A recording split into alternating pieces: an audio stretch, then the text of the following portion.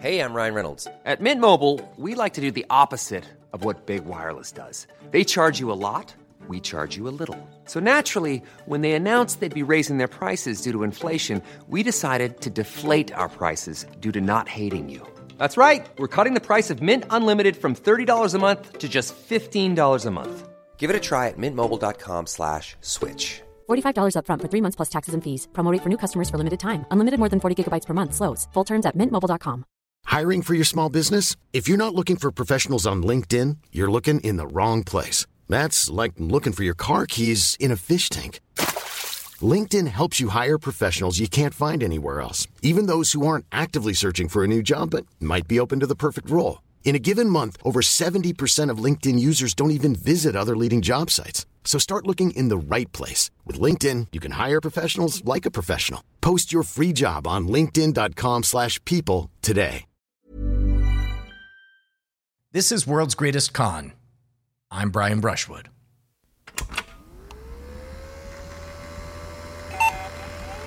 Creating a game is shockingly close to creating a con.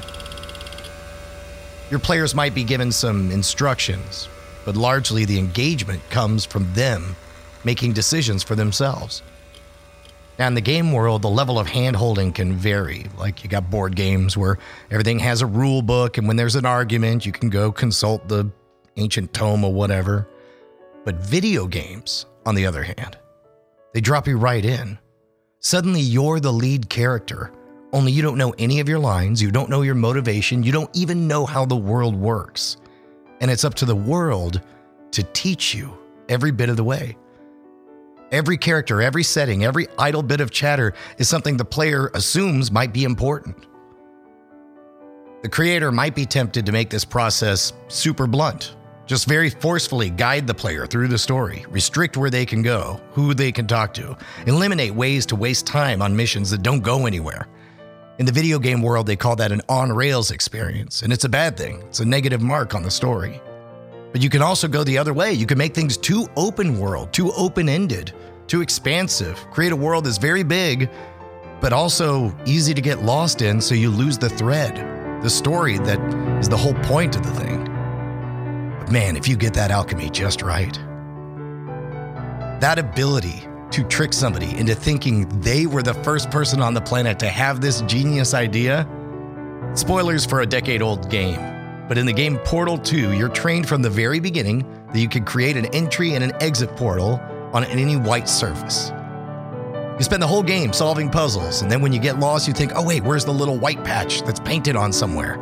At some point, they let it leak that this mysterious white paint was made out of moon rocks and stuff. All of these little elements being presented in front of you the whole time you're thinking it's just background color. And you get to the epic end fight where you're armed with nothing but this portal gun, the giant robot looming down over you. The ceiling cracks open, and over the shoulder of the big bad robot, you see the full shining moon. And you think you're the first genius to have the thought, wait a minute, this portal gun, an entry, an exit. If I do an entry here and put the exit on the moon, maybe I can suck the robot into...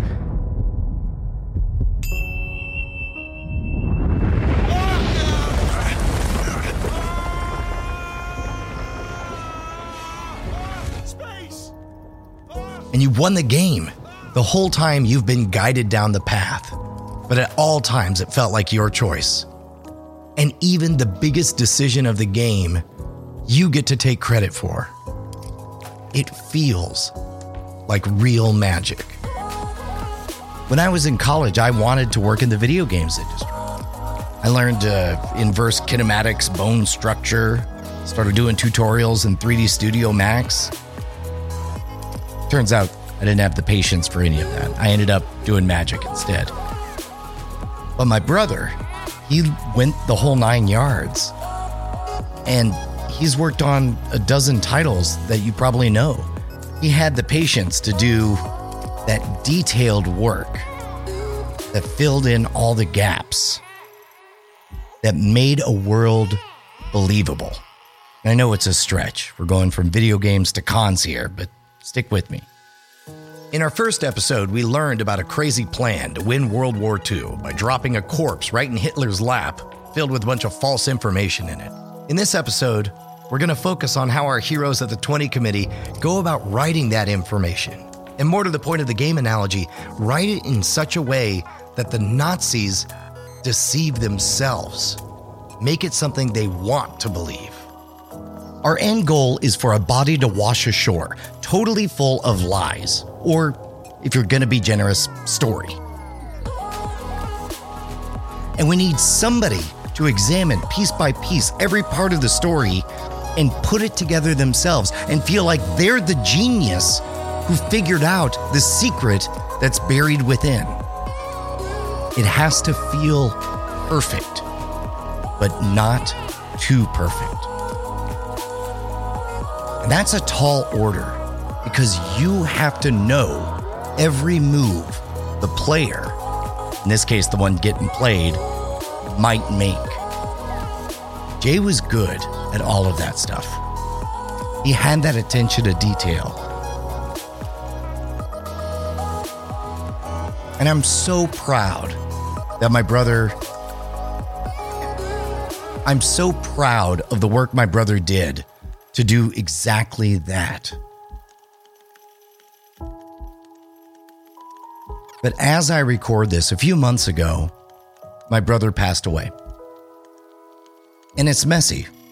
It's not like he was just hit by a car crossing the street. There were health concerns. He was battling addiction. And as somebody who loves him deeply, I want answers. I will always want answers. So I took his computer, his monitors. I put together in my office this forensic recreation of his whole setup. I've gotten clues. I could read his old emails, see some photos. I want to believe there's something here that'll let me know what my brother, Jay Brushwood, was thinking when he died. But every time I go in there, I realize I'm not going to get those answers. They're not there. There is no amazing twist to this mystery. The reality is, we don't get the puzzle room experience in real life. But I feel it. I feel how bad I want it. And I know I'm never going to get it, but it doesn't stop me. Keep booting up the computer, poking around. And then it hits me. That's their job. That's what these agents of deception are doing. And the stakes aren't to solve the mystery of how I lost my brother. The stakes are the freedom of humanity. They need to convince the Nazis that it's obvious how this man died. Because if they know how he died, then they could trust the messages he carries on him. These guys pull this off. They tell a story. They save the world.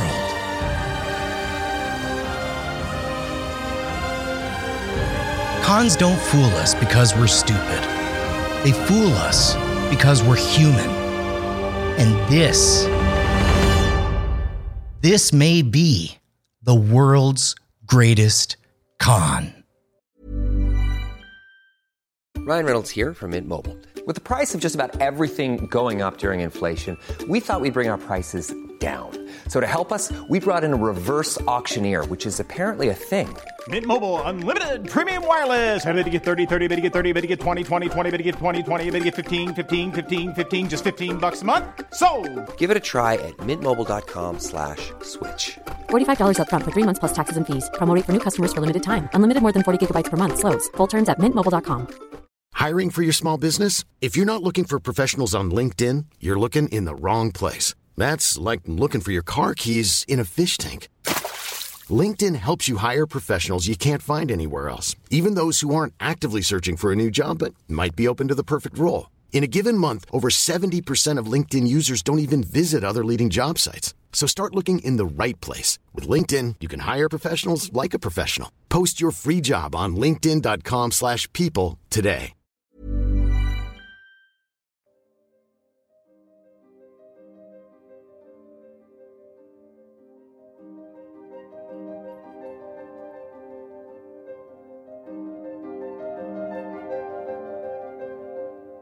If the 20 committee is making a game, then as soon as they have their first build, they got to play test it. In the biz, they call it the QA lab for quality assurance. This is where you play the game, trying to break it.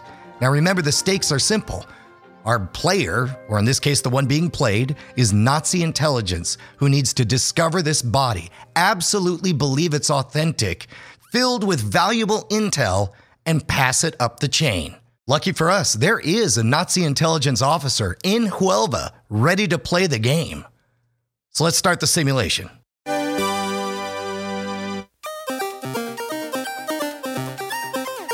wild body appears in the Atlantic Ocean. The body floats to the shores of Huelva, Spain. A fisherman spots the body and calls the cops. The cops bring the body to a doctor. The doctor performs an autopsy on the body and realizes he's been dead for weeks and couldn't possibly have crashed in an airplane. The entire plan is blown. You failed on level 1. These are what I would like to imagine the conversations are like for the 20 committee between Charles Chumley and Ewan Montague. They're trying to puzzle out the perfect way to toss their human Plinko chip just right so it ricochets right onto Hitler's desk as impressively as possible. Every decision they make on who this person is a deliberate choice to advance the cause. But you can't even get the information into the hands of the Nazi informant who lives right there on the shores of Huelva if the doctor who gets the corpse finds something strange about it. Our game won't even have a chance to unfold. You'll know something's up.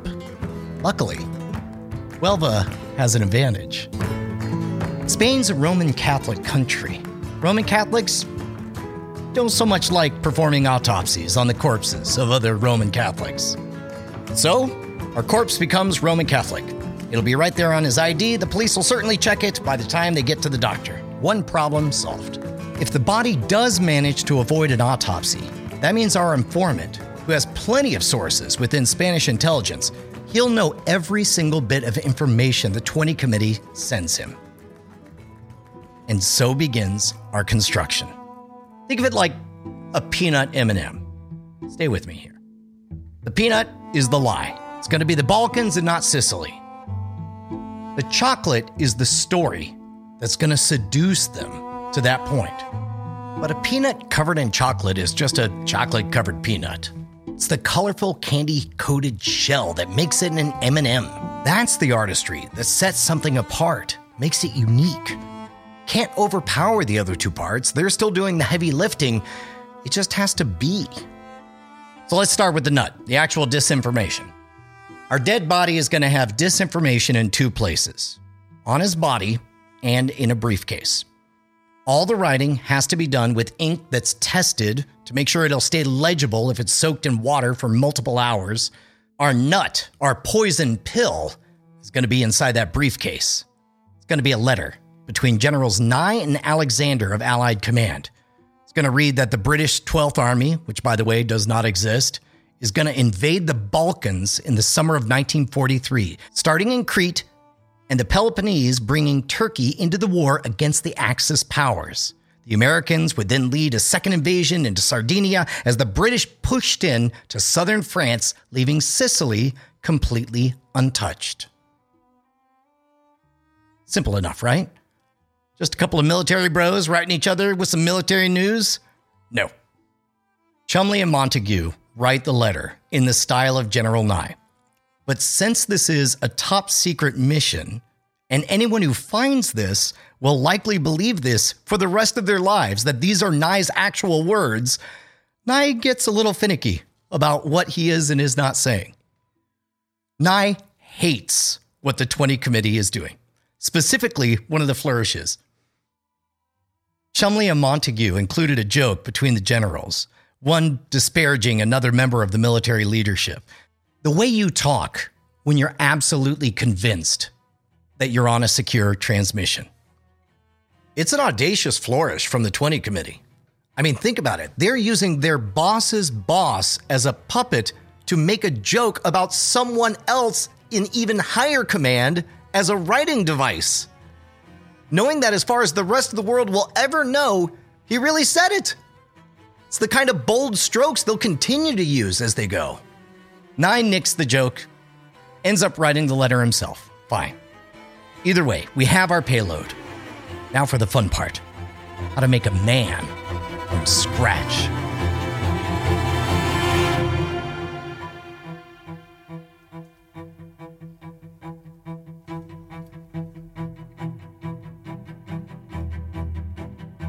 Remember John Godfrey from the first episode?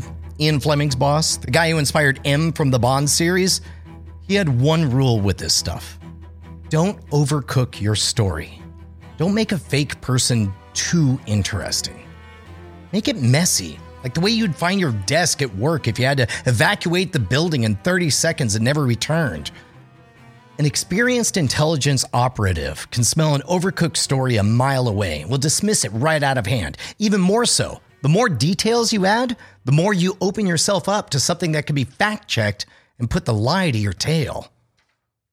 But by this point in the war, Godfrey is no longer overseeing the 20 committee. He's been reassigned. The regulator was off. Chumley, Montague, they're ready to get to work. As we're about to find out, these two had a much more colorful writing style. They wanted to cover this poison pill with enough information to obscure the lie, make it a rewarding find once it was discovered. Back to our game analogy, the real M would have forced a messy but small adventure that surrounded our main quest with just a little bit of scenery. Montague and Chumley, on the other hand, they wanted a very well-defined main character and a whole universe surrounding him. So let's go back to the imaginary game lab. They patched their problem with the autopsy, and now they're ready to test again. Here goes nothing.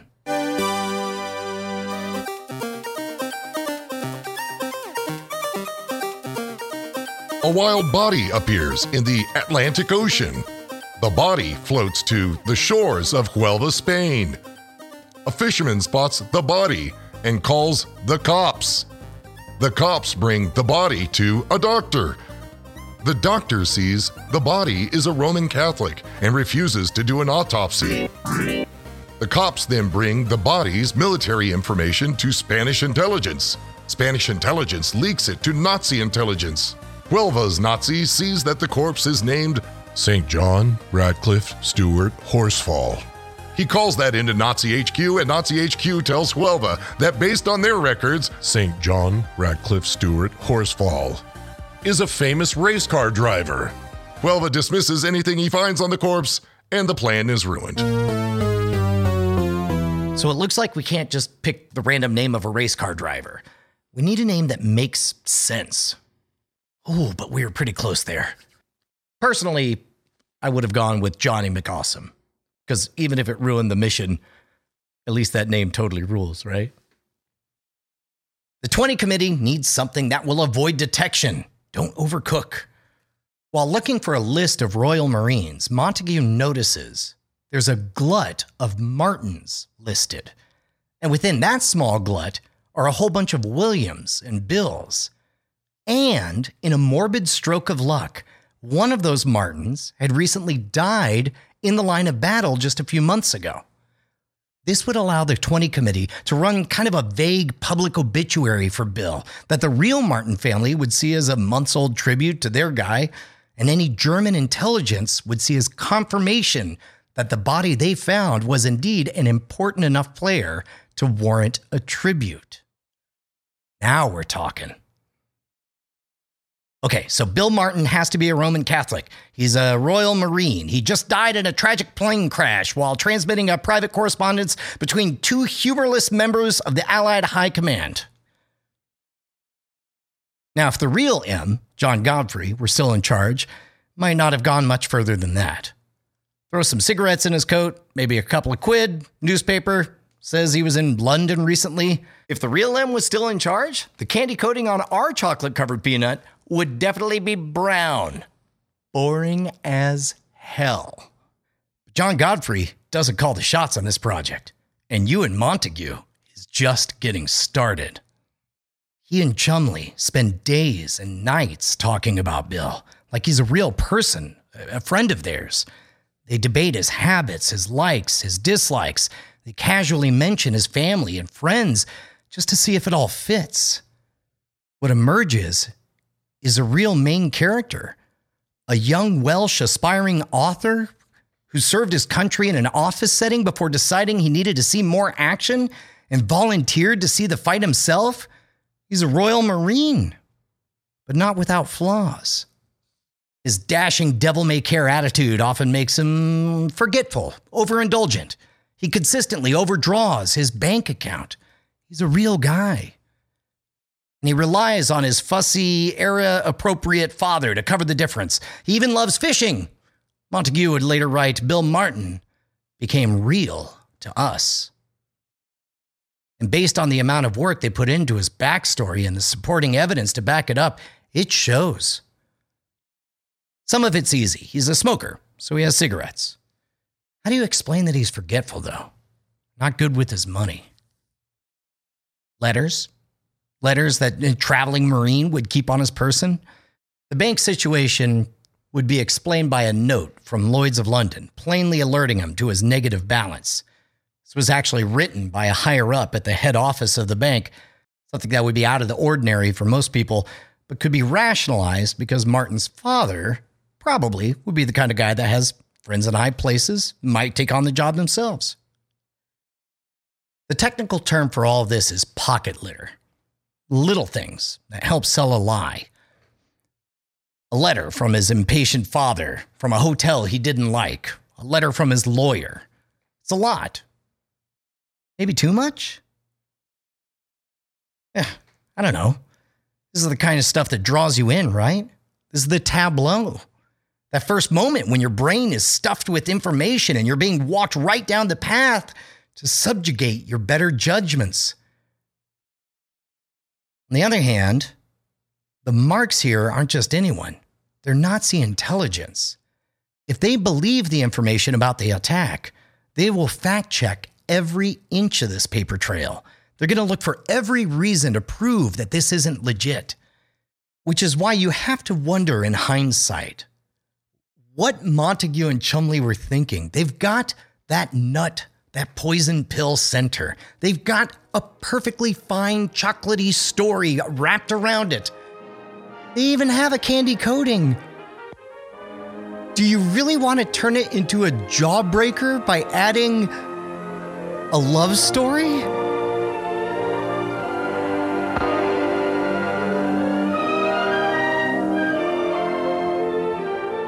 Hey, so this is normally where an ad would go, but we don't have any mattresses to sell you. But what we do have is even better.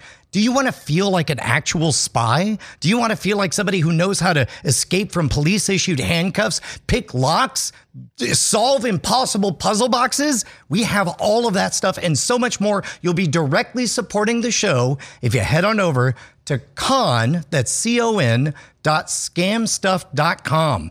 It's run by us. It is of us. You'll be directly giving us money and making sure we get to keep on telling you about the world's greatest cons.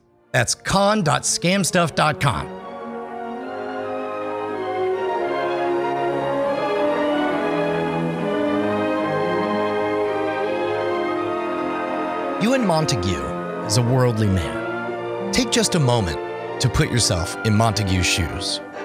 A father, a husband, somebody who cares about the country, wants to join the war effort. Born in 1901, he's a machine gun instructor during the First World War at an American Naval Academy, then goes back to England where he becomes a lawyer, even notches a few impressive cases, gets married, has kids. But when I picture him sitting at the kitchen table with the missus, ragamuffins running around in the background, I would imagine the only thing they're really concerned with is the fact that their family is Jewish. The Nazi war machine is knocking on their door. Now, war hasn't even been declared yet, but he wants to protect his family.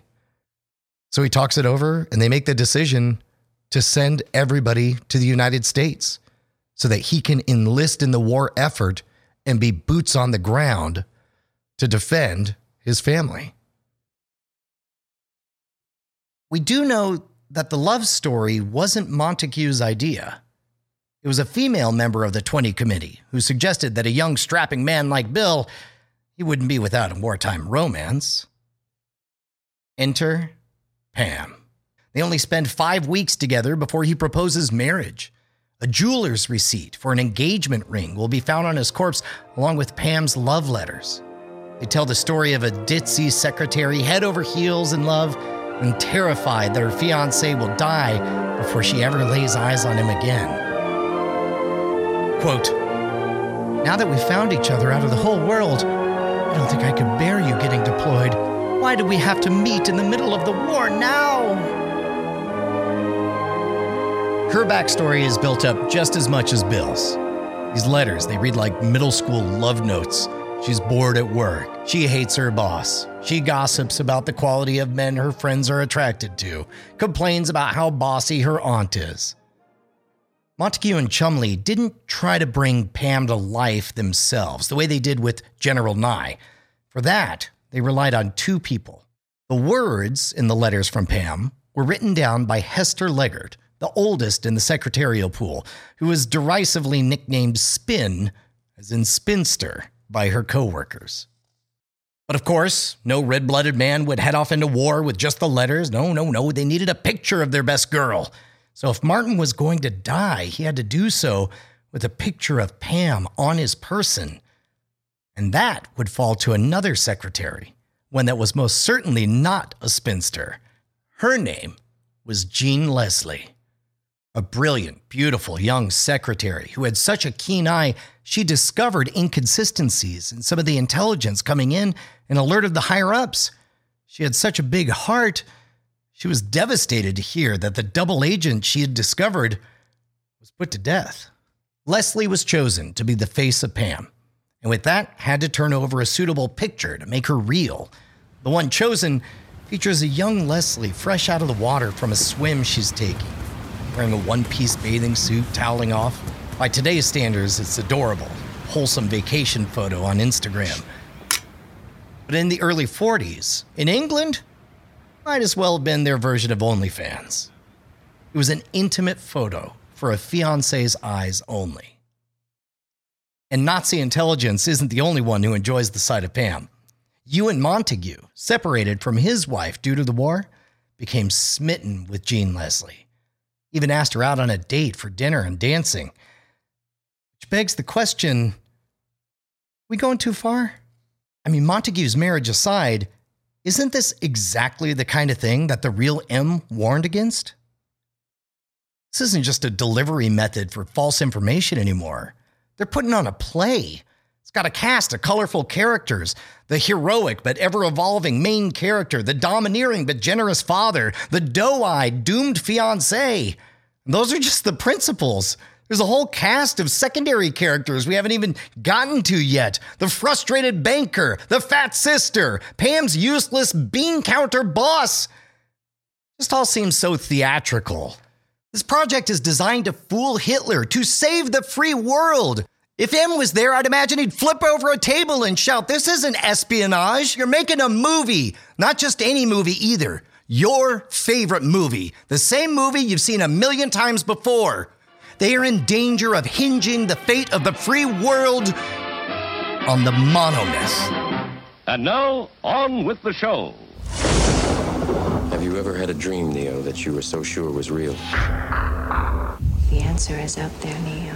It's the question that drives us. What is the Matrix?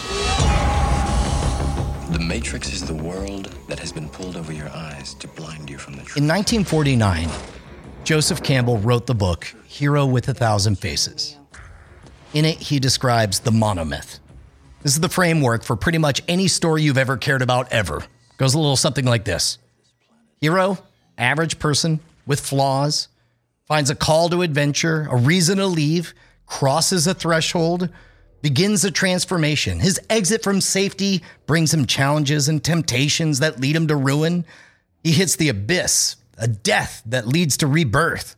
And it's here he truly finds himself and is transformed. With this new clarity, he atones for the mistakes he made while challenged and tempted. It's then he realizes that it was the community that he left that was the most important thing after all, and the one that he can benefit now that he's changed. It's only then our hero can return to where he once belonged. They worship this book in Hollywood. We came in with The Matrix because The Matrix is this story. So's Star Wars, The Lion King. What's special about it is how efficient it is. All of the characters' negative traits are punished and rebuilt as strengths. He's greedy before he becomes generous. He leaves so he can come back. He dies so he can live. John Godfrey hated espionage that was overcooked because our human brains are attracted to these stories. But when you look at the story being told by Chumley and Montague, it's the very definition of a tragedy because it's an unfinished monomyth.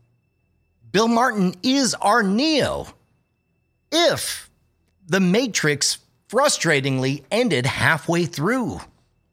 And that's a powerful story. Bill Martin has a desk job, but finds his call to adventure by transferring to a more active role in the field. Crossing that threshold, he lives beyond his means as he grapples with a life which is not promised for him, including finding Pam. Pam warns him not to leave. She pleads with him, but he can't resist the call. And then, as our Nazi informant will be among the first to realize, he dies before his time. Now that we're spelling out the monomyth, you probably are already completing it in your head. Let's say he doesn't die.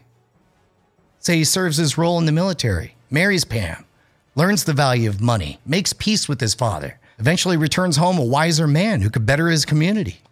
That life you just played out in your head cannot exist unless Chumley and Montague give you the pieces that can make it possible. Mincemeat can rightly be credited for being a closed-loop story. Look, it's a bad escape room. Everyone mentioned in the letters is explained in that letter or another. Even the little things are not left to mystery. For example, the amount that Bill Martin is overdrawn at the bank just happens to be the exact same amount that his engagement ring costs. What's worse? Some of the facts in the documents don't even check out. If Nazi intelligence were to fact-check Martin's father's stay at the hotel he claims to have stayed in, they'd find no such record. Same thing with the engagement ring. Now they have no excuse. This isn't up for interpretation. They overextended the story. The only thing that would save them is if the Nazis didn't even bother to check everything out.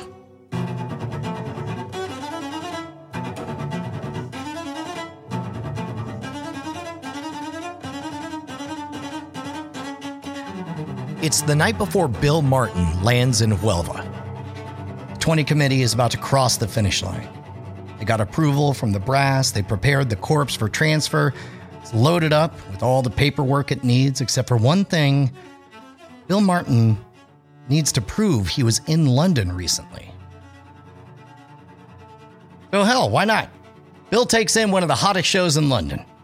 The tickets are purchased weeks in advance, so the date can make sense by the time that Bill Martin actually floats to Spain.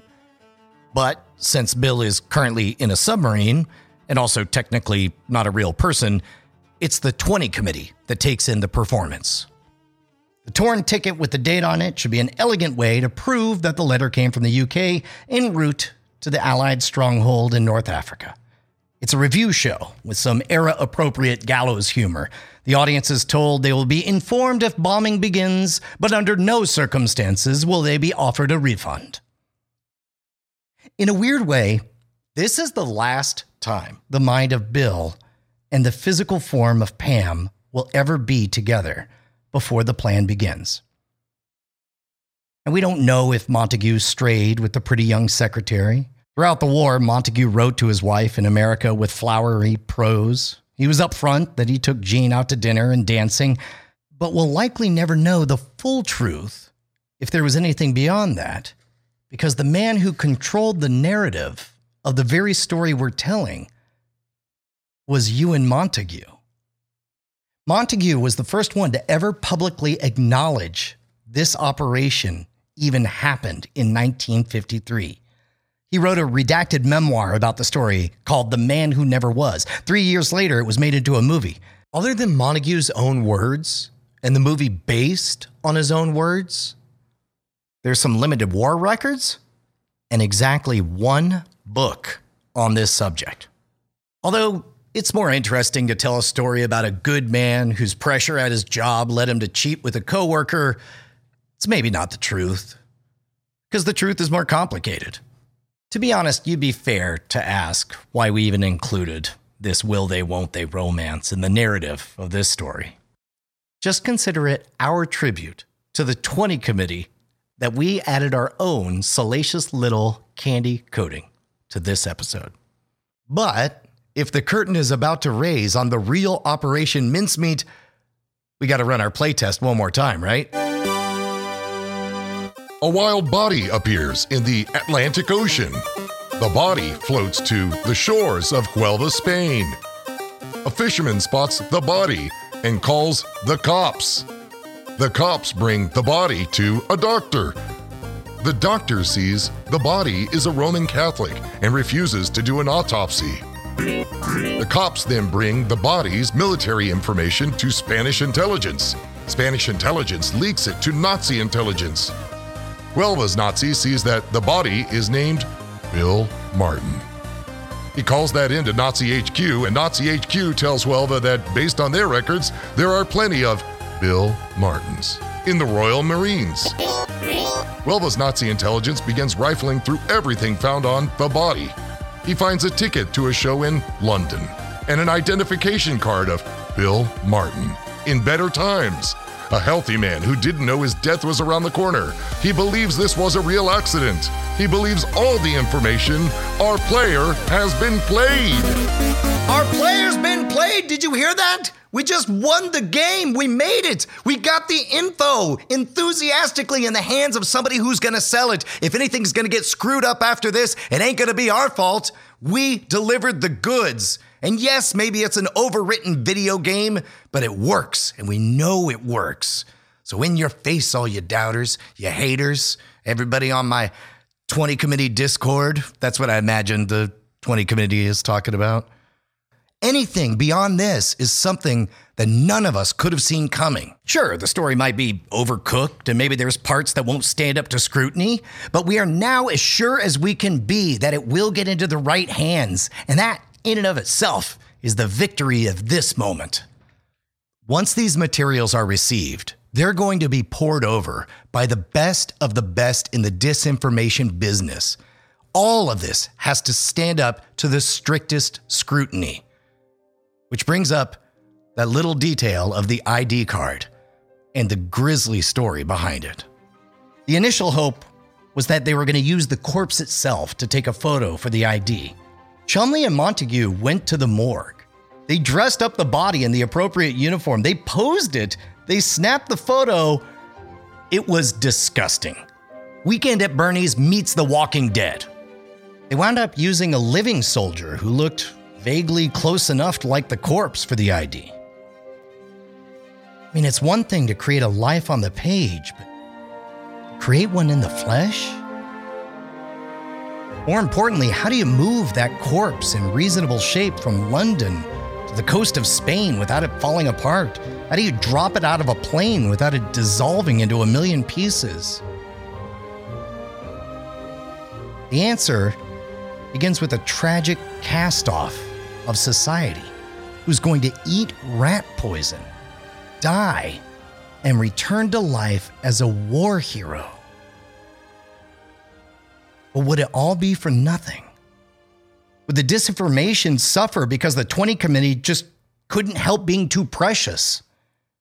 Did they lean too hard into telling a story that we want to hear instead of a simpler one that's more brutal and ugly like real life? I don't know.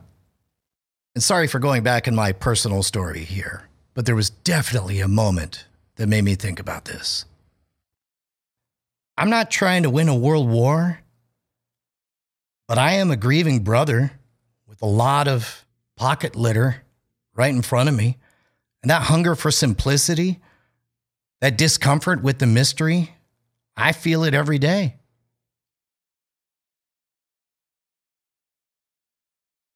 I found a simple notepad text document on Jay's desktop labeled to do. When I opened it, it said, write will, power of attorney, write email to Brian, write letter to my ex-wife. It was so on the nose. In the moment, it looked like a to-do list of somebody getting their affairs in order because they fully expected to die. It was the kind of note that, as horrifying as it was, would let me close a chapter and quiet all those questions running through my head night after night. It was simplicity. And it wasn't until 3 days later that I even thought to check when it was written. It had been written 3 years ago, after one of his rehab stints. Exactly the kind of to-do list you would put if you were getting your life together. What I really had was another complicated, jagged edge that real life is made of. The morbid end that would have brought me clarity was just an illusion, because it was really just a beautiful, fresh start that wasn't meant to be. If I hadn't thought to check the date of that note, me and my family might have lived the rest of our lives having a tidy end to a tragedy. And it could have gone either way. So ask yourself right now, which is more real? The reality you desperately hope for, or the messy truth?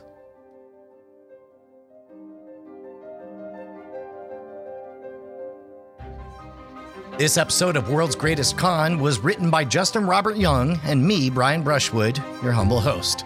Produced by Dog and Pony Show Audio. Special credit goes to Operation Mincemeat by Ben McIntyre, the source of most of the material we have. By the way, of course, you've got questions. We want to give you answers, so send them in right now to worldsgreatestcon@gmail.com. In the next episode of World's Greatest Con, holy cow, do things explode. Everything's been written and everything gets set into motion. We got race car drivers, we got dead bodies, we got frozen feet. There's even machine guns and submarines. It's all coming up in the next episode of World's Greatest Con.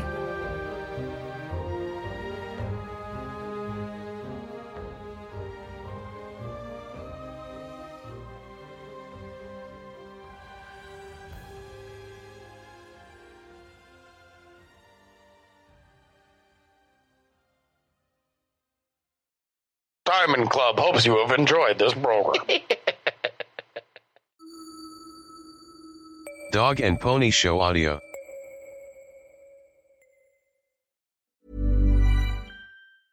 A lot can happen in the next 3 years. Like a chatbot may be your new best friend.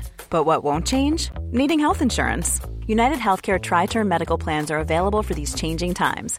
Underwritten by Golden Rule Insurance Company, they offer budget-friendly, flexible coverage for people who are in between jobs or missed open enrollment. The plans last nearly 3 years in some states, with access to a nationwide network of doctors and hospitals. So for whatever tomorrow brings, United Healthcare Tri-Term Medical Plans may be for you. Learn more at uh1.com.